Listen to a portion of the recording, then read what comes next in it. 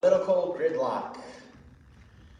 It stokes the flames of Americans' disdain for their country's national politics. One side blocks the other side because they can't let the other side get any credit, ever.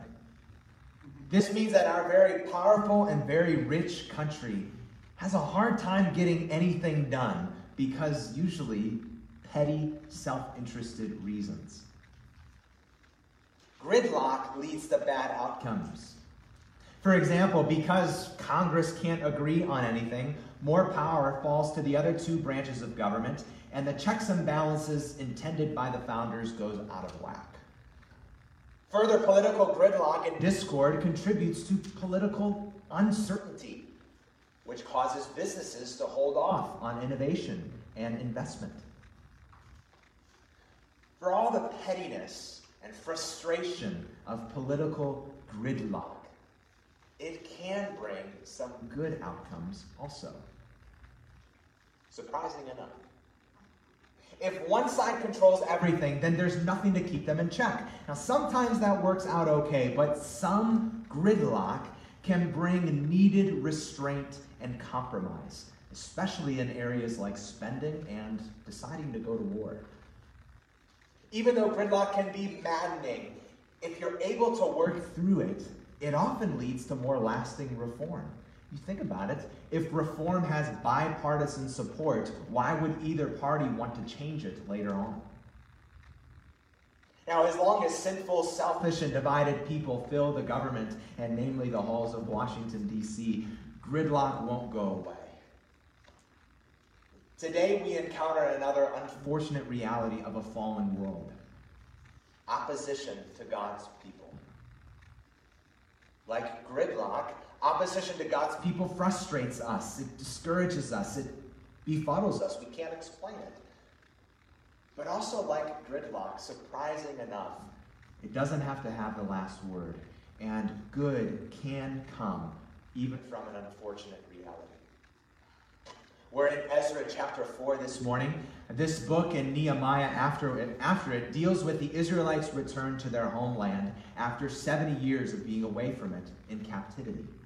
We see how they return to the land because of God's sovereign power and care to keep his promises and move in the hearts of people. We've seen also how their return home wasn't the end of the story. It was more like a new beginning for them. Upon their return, we saw how they committed to worship the Lord, even as they rebuilt their city and their temple, and even as they waited for something better. Now, we saw in last week, Ezra chapter 3, how it hinted that the returned exiles experienced opposition upon their return to their homeland. And Ezra 4 this morning provides some more details about what that opposition looked like. So if there's a main idea or takeaway from our passage today, it's that God's people should respond to the world's opposition with faithfulness and endurance, knowing that opposition to them is actually rebellion against God, and nothing can stop his purposes. Ezra puts the theme of opposition front and center of this chapter. We know that because he includes opposition not just from the time when the events of the book took place, but also opposition that continued even after the events of this book took place. In verses 1 to 5, we'll see the subtle and crafty opposition. And verses 7 to 24, we'll see opposition that's more unfair and just obvious or overt in nature. So those are the two major headings we'll be under today.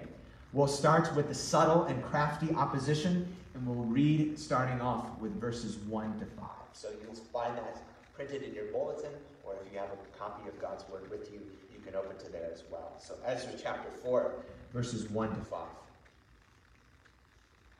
Now when the adversaries of Judah and Benjamin heard that the returned exiles were building a temple to the Lord, the God of Israel, they approached Zerubbabel and the heads of fathers' houses and said to them, "Let us build with you, for we worship your God as you do, and have been sacrificing to him ever since the days of Esarhaddon, king of Assyria, who brought us here." But Zerubbabel, Joshua, and the rest of the heads of the fathers' houses in Israel said to them, "You have nothing to do with us in building a house to our God, but we alone will build to the Lord, the God of Israel, as King Cyrus, the king of Persia, has commanded us." Then the people of the land discouraged the people of Judah and made them afraid to build and bribed counselors against them to frustrate their purpose all the days of Cyrus, king of Persia, even until the reign of Darius, king of Persia. If we read this passage a little too quickly, we read this passage hastily, it may lead us to conclude that the request to join in on the temple project was innocent. And the response of refusing their request seems unnecessarily harsh. We may read this a little too quickly and think that the Israelites were like the cool kids on the playground. Everybody wanted to be a part of them. And then the people who made the request to join in on their fun, they just wanted more friends. The Israelites were mean and bullies and shut them out. That's not the case. When we read this passage carefully, not hastily, we find that the request is not so innocent, and the Israelites' response is not harsh. Let's examine both of these groups more closely. We'll start with the people who made this request. Put them under the microscope, so to speak. Who were these people who requested to join in on the temple project? Can you see in verse 1 how that tips us off to their true nature and intent? What are they called in verse 1? They were adversaries of Judah and Benjamin. And notice how they tried to persuade the returned exiles in verse 2. They said, "We worship your God as you do, as we have been sacrificing to him ever since the days of Esarhaddon, king of Assyria, who brought us here." That word, your God, should tip us off a little bit too. It is not their God, it is your God. 2 Kings 17 fills in the background of these inhabitants who made the request to Israel. They tell us that the king of Assyria took the northern tribes of Israel captive and replaced them by placing other foreigners in their land, the capital of which was Samaria. So the people described here are the group known as the Samaritans. We see them pop up in the New Testament as well. So the Assyrian king wanted these new settlers to know the local religion.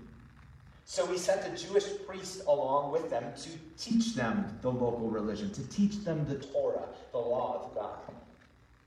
But 2 Kings 17 adds more details. They say these new people who lived in Samaria, while they started to learn the ways of the Lord, they still worshiped their own gods alongside the one true God. So here we have this blended form of worship. And attempting to blend your own gods and your own standards with the one true God and his standards, that's called syncretism. A very fancy word. You're trying to synchronize both of them, and it can't be done. This is not genuine worship of God, blending together your own gods with the one true God. That violates the very first commandment of not having any other gods before him. So these inhabitants claim to worship God just like the returned exiles did. Why, that might seem true, what they're saying in verse 2, but it was not true. And it should be a warning to us, friends, that this pole of syncretism, of blending together our own gods with the worship of the one true God, the pole of syncretism is real, it's dangerous, and it's deceiving. I don't know about you, but how many times have you heard from somebody else that they don't follow just one religion, but they sort of pick and choose from whatever sounds good from multiple religions, and that's their philosophy. Again, this is something that might sound good, but just because something sounds good does not mean that it is true. Jesus said that if you are not for him, you are against him. Even if you're polite, respectable, believe parts of the Bible, and have quote-unquote Christian values, but you do not trust Jesus as Lord and Savior, friends, that means you are against him. You refuse to do what he has called you to do, in fact, demanded you to do. You refuse to acknowledge who he really is, no matter how polite you are. So the person who picks and chooses what he or she believes is the person who has rejected Christ's authority for their own authority. We, too, should be careful of this pull of syncretism, lest we blend outside values with biblical ones, lest we blend values like consumeristic values that are selfish and all about getting what we want, pragmatic values that are all about what works and what sounds good, cultural values which are all about what's trending and what's favorable, political values all about what my party tells me to prioritize. We should be careful lest we blend all of these things with biblical values. A Christianity blended with the world is not Christianity at all. One preacher I've heard uses this helpful illustration. He says, imagine a battalion fighting to plant their flag on the hilltop. If they betray everything that flag stands for in the fights to the top of the hill, what have they accomplished when they plant the flag? If they adopt all the practices of their enemies in their desperation to win the battle, have they really defeated their enemies? Beware of the pull of syncretism, the pull to blend the world with our devotion to the Lord. This is what happened to the Samaritans. So after the Israelites wouldn't budge on the Samaritans' request, we discover that the inhabitants of their true nature and their true motives in verses 4 and 5. You see them there. If they couldn't control and manipulate the construction of the temple from the inside, then they would disrupt and frustrate the project from the outside. So for them, the temple was not about God. The temple was about them. Anytime we make church about us, not Christ, we oppose it just like these people did, just like the Samaritans did here. The church does not exist as an avenue to get your way, to show off your talent, to gain influence. It exists, rather, to serve others and honor Christ by submitting to his ways, by showing off his glory, by seeing his kingdom spread across the globe. And tragically enough, the Bible actually makes provisions for these outsiders to become part of the community of faith, but they refuse to take this route. The inhabitants of the land could have used these provisions. Instead, they attempted to deceive God's people in order to wield influence and control. So that is the people who made the request. That's them under the microscope. And now we could see the Israelites' response a little bit more clearly when we put them under the microscope. We looked at the request, now we look at the response. The response in verse 3 makes a little more sense now, doesn't it? They know the truth about these inhabitants. They see through their attempted deceit. They even attempt to dismiss them diplomatically. They say, hey guys, listen, King Cyrus commissioned us and us alone to do this, and not you guys. Now we think about it. The Israelites could have responded differently here. They could have responded differently. As poor and weak newcomers to this land, one could argue that these Israelites should have worked to make friends, not enemies. They should have pulled a page out of Dale Carnegie's book and to win friends and influence people. But they understood two big priorities in their response. The first priority they understood was that compromise corrupts the community. Compromise corrupts the community. That's what happened to their forefathers, isn't it? You can read in the books before Ezra, from Judges all the way to 2 Kings, and even before those books. Those books show the consequences of letting those who do not worship the one true God infiltrate the community, erode their holiness, and erode their walk with the Lord. We need to guard the church, Christ's new covenant community, in order to keep it pure. We need to watch for the crafty and deceitful schemes of the world, the messages that sound good, but that will compromise our beliefs. One of the ways we do that is practically, we should be careful about the people we bring into the church, and when necessary, the people we see out of the church. Well, listen, we want to nuance this as we have in weeks past. I think of the sermon on 1 Corinthians 5 on church discipline.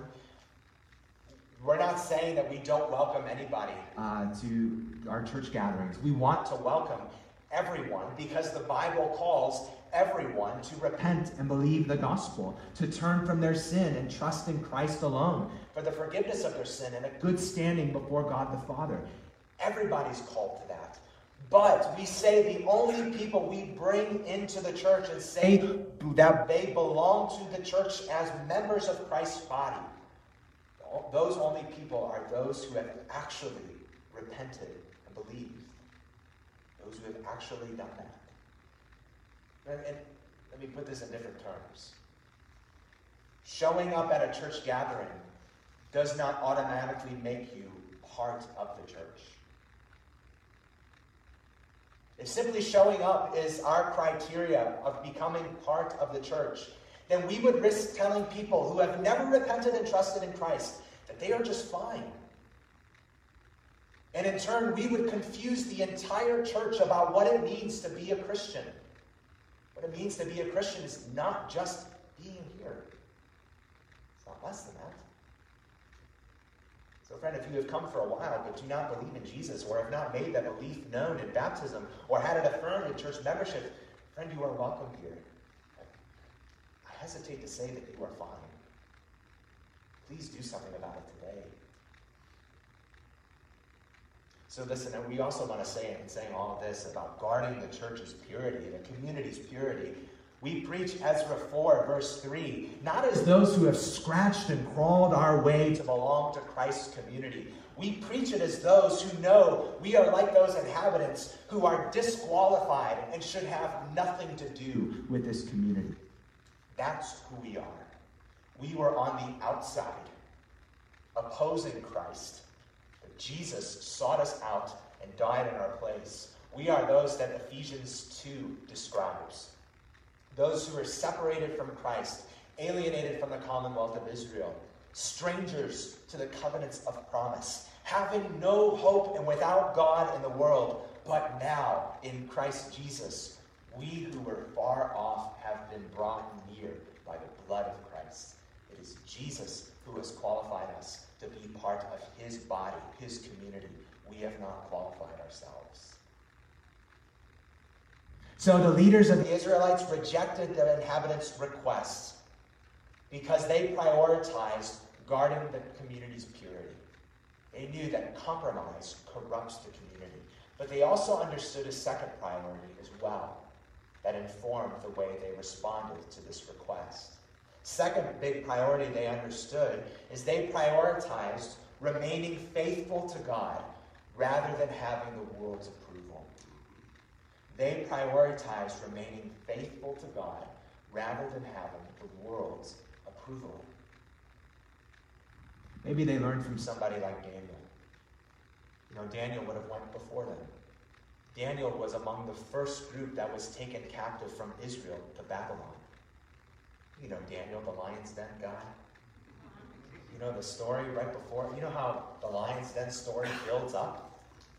It happened because there was a decree from the king, and the king's cronies convinced the king, egotistical as he was, that nobody in the kingdom was allowed to pray to any other god besides him.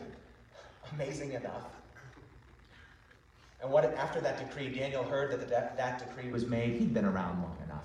He'd seen the transfer of power from king to king, the transfer of power even from empire to empire.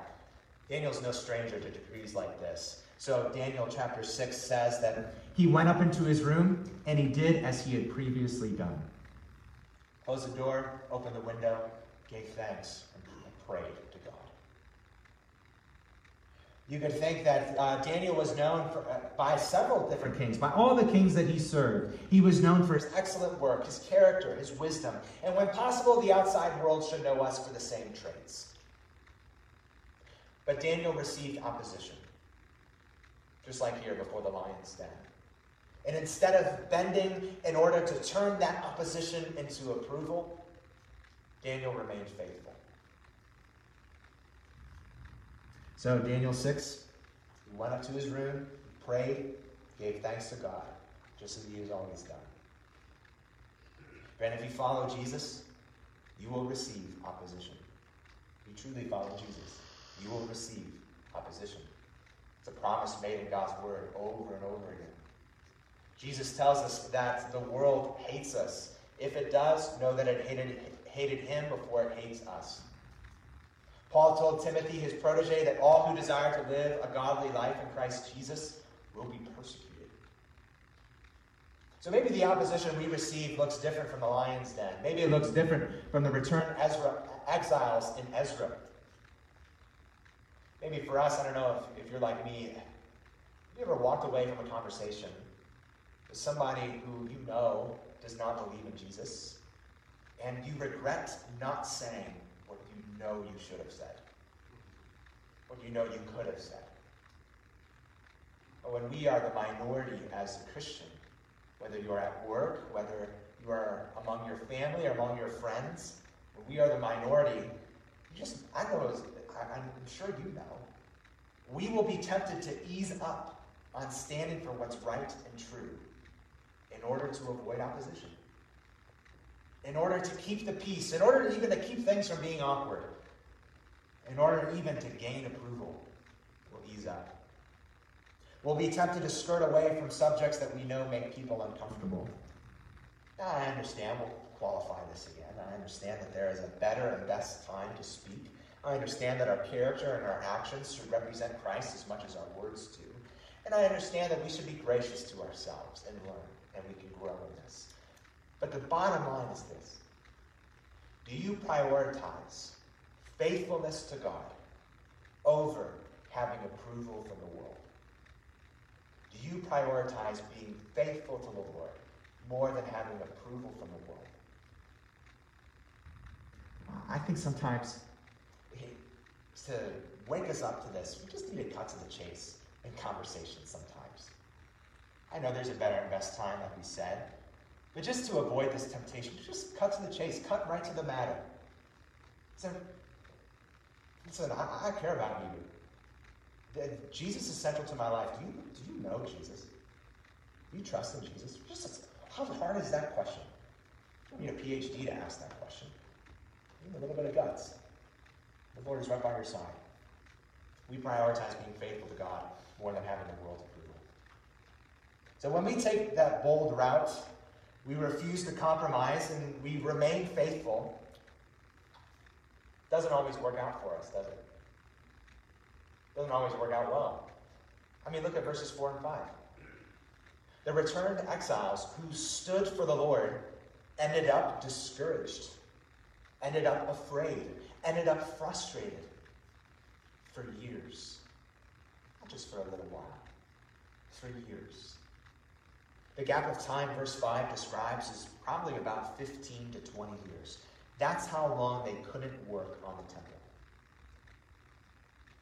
So we said that we must prioritize being faithful to God above gaining the world's approval. Verses 4 to 5 tell us that we must prioritize being faithful to God above securing the best results and circumstances.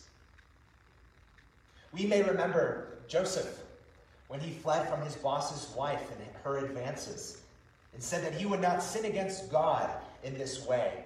And where did that end him up? Ended up in prison. Jesus resisted the devil's temptations of having all the kingdoms of the world. He remained faithful to the mission the Father gave to him. And where did that end him up? The cross. To be near the Lord and faithful to the Lord is better than any result we can get apart from him. Any result we can get if it means that we are not near him. I think we've covered the first round of opposition of the returned exiles sufficiently enough. More opposition comes in verses 6 to 24. This time it is of an overt and unfair nature. And we talked about this when we started our time, but Ezra organizes this chapter to present the theme of ongoing opposition to Israel. So it begins with the exiles' return and their attempt to rebuild the temple in Jerusalem. And opposition continues as they attempt to rebuild the entire city outside of the temple. So verses 1 to 5, they deal with the opposition to really the first generation of the returned exiles. Verse 6 shows that opposition continued into ongoing generations of the returned exiles, even including during the reign of Ahasuerus, also known as Xerxes, who was the king of the Persian Empire during the time of the book of Esther. Verses 7 to 23 move forward again to show that opposition was still around even during the reign of a guy named Artaxerxes, the king who reigned during the time that Ezra and Nehemiah lived and ministered. And you look at verse 24. It picks up the story where verse 5 left off. So Ezra wrote when the Israelites were not sure whether or not they could finish rebuilding the city of Jerusalem. But the temple in Ezra's time was already done. So what Ezra's doing is he inserts his own generation's story into the story of the previous generation. He says, just as the previous generation overcame opposition and finished the temple, so God will overcome opposition in our generation so that we can finish rebuilding the city. So that's the summary in mind. With that summary, let's read verses 6 to 24. And in the reign of Ahasuerus, in the beginning of his reign, they wrote an accusation against the inhabitants of Judah and Jerusalem. In the days of Artaxerxes, Bishlam and Mithridath and Tabeel and the rest of their associates wrote to Artaxerxes, king of Persia. The letter was written in Aramaic and translated. Rahum, the commander, and Shimshai, the scribe, wrote a letter against Jerusalem to Artaxerxes, the king, as follows. Rahum, the commander, Shimshai, the scribe, and the rest of their associates, the judges, the governors, the officials, the Persians, the men of Erech, the Babylonians, the men of Susa, that is, the Elamites, and the rest of the nations whom the great and noble Osnappar deported and settled in the cities of Samaria and the rest of the province beyond the river. This is a copy of the letter that they sent. To Artaxerxes the king, your servants, the men of the province beyond the river, send greeting. And now be it known to the king that the Jews who came up from you to us have gone to Jerusalem. They are rebuilding that rebellious and wicked city.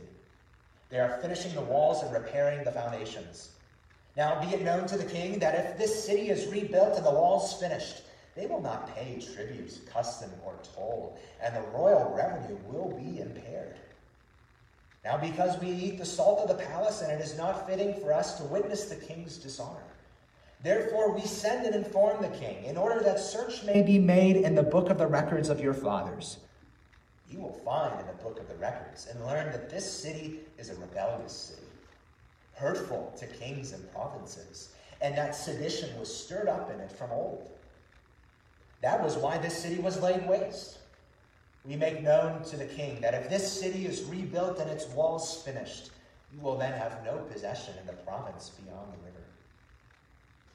The king sent an answer to Rahum, the commander, and Shimshai, the scribe, and the rest of their associates who live in Samaria and in the rest of the province beyond the river.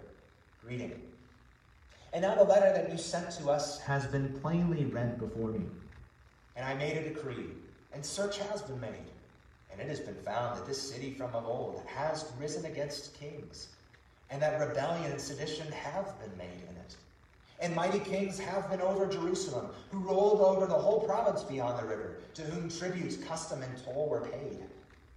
Therefore make a decree that these men be made to cease, and that this city be not rebuilt, until the decree is made by me. And take care not to be slack in this matter. Why should damage grow to the hurt of the king? Then, when the copy of King Artaxerxes' letter was read before Rehu and Shimshai the scribe and their associates, they went in haste to the Jews at Jerusalem, and by force and power made them to cease. And the work on the house of God that is in Jerusalem stopped. And it ceased until the second year of the reign of King Darius of Persia. Like the last section, let's examine the opposition and the response to it. The inhabitants of the land who opposed the Israelites who returned continued their opposition into the next generation. They made several appeals to the king in order to obtain an official order to get them to cease and desist the reconstruction of the temple and the reconstruction of the city of Jerusalem. We see in their letter, they pulled no punches. They filled their letter with flattery, mischaracterizations, and outright lies. Verses 8 to 10 see that they list as many people as they can as senders of this letter. This gives the impression that they speak on behalf of the whole region. Everybody's saying this, not just them.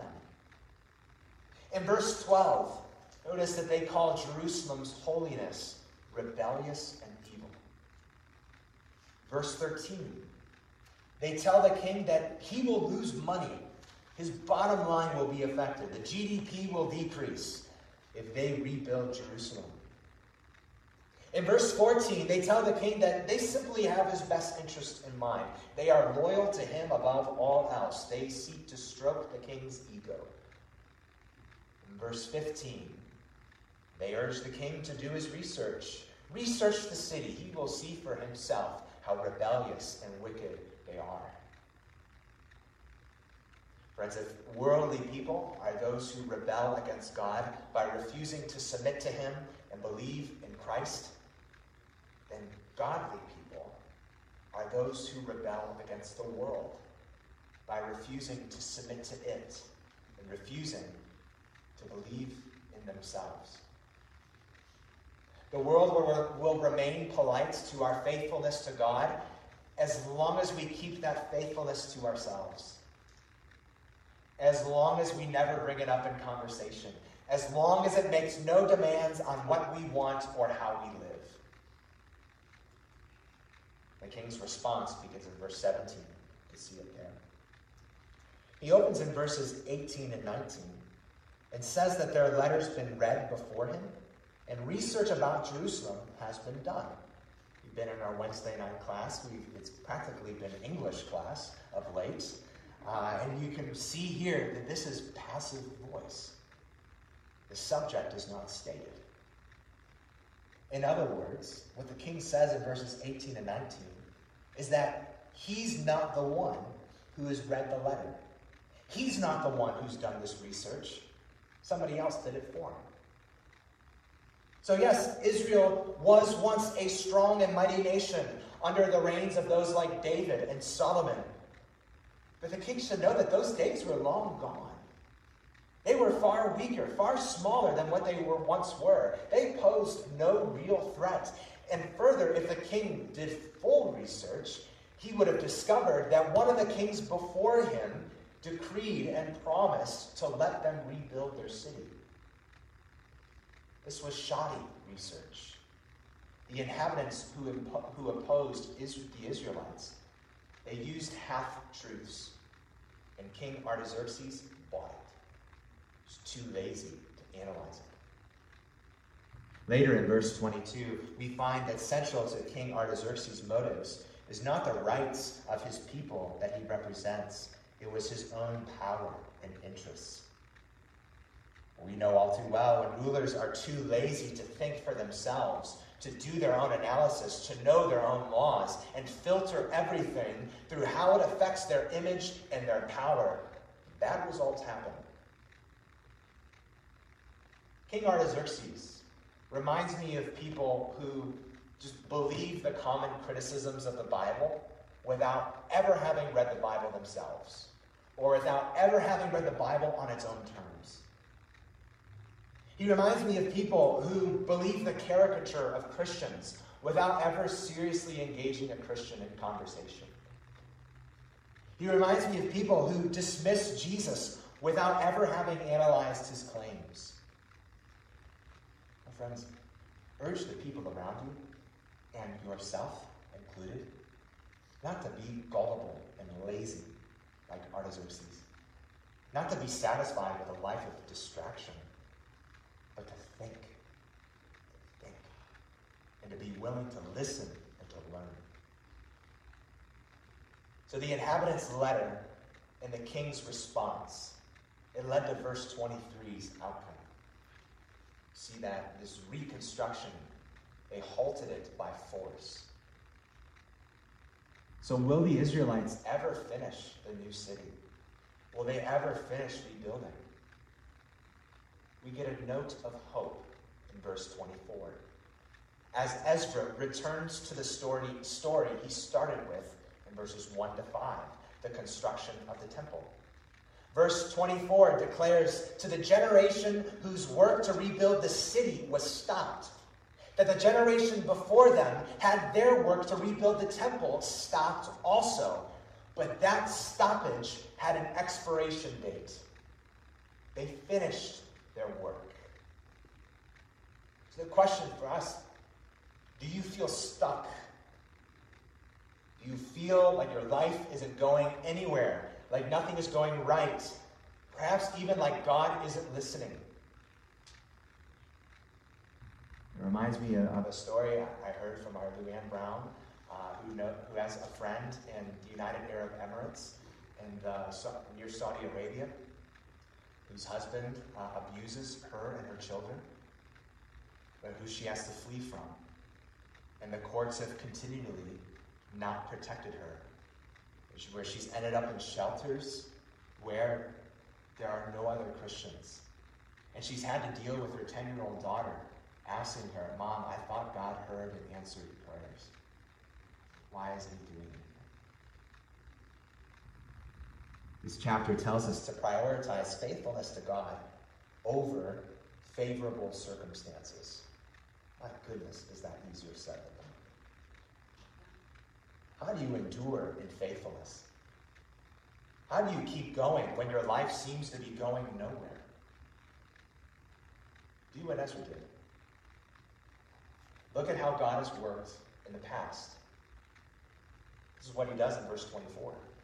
That's his encouragement to the current generation.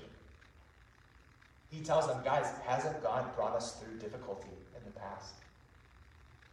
Hasn't he brought his people through difficulty? Hasn't he brought you through difficulty in your past?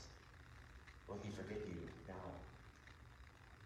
When you are stuck and everything seems to be going wrong, a good marching order is 1 Peter 5, verse 6. You may have heard it before. Humble yourselves, therefore, under the mighty hand of God, so that at the proper time he may exalt you. The proper time. That's God's time, not our own. Friends, let your Savior's death and resurrection be your Ezra 4:24. Let your Savior's death and resurrection be your note of hope that causes you to endure in faithfulness. Let your Savior's death and resurrection assure you that 1 Peter 5, verse 6 is true. Let your Savior's death and resurrection convince you that opposition will not last, that opposition will not do you in, that opposition will even draw you closer to God. Because Jesus, our Savior, endured opposition to the point of the grave. But what the world meant for evil by opposing and killing Jesus, God meant for good. His death was not a defeat, but a victory, and through it he saved his people. Jesus remained faithful to the will of the Father. That ended him up in the grave. But the story does not end there. God rose him from the dead, exalted him at the proper time, and gave him the name that is above every name. And now, friends, Jesus will return and bring all opposition and evil to an end, and he will bring us, his people, with him. So let's keep going. Let's pray.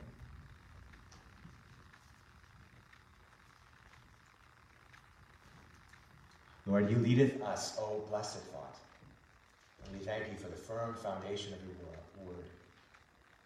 That through the deep waters, even though you call us to go, the rivers of sorrow shall not overflow. Lord, we thank you that we who on Jesus have leaned for repose, you will not desert to our foes. Opposition will not do us in. We understand, Lord, we want to be ready, that in the world we will have much trouble. We will be pulled and tempted. We'll be tempted to compromise, tempted to blend, tempted to ease up, tempted to skirt away. Oh Lord, make us strong, knowing that the world may oppose us, but that you overcame the world. And in you we have peace. We cannot do this apart from you. So please glorify your great name through us, your people. In Jesus' name we pray. Amen.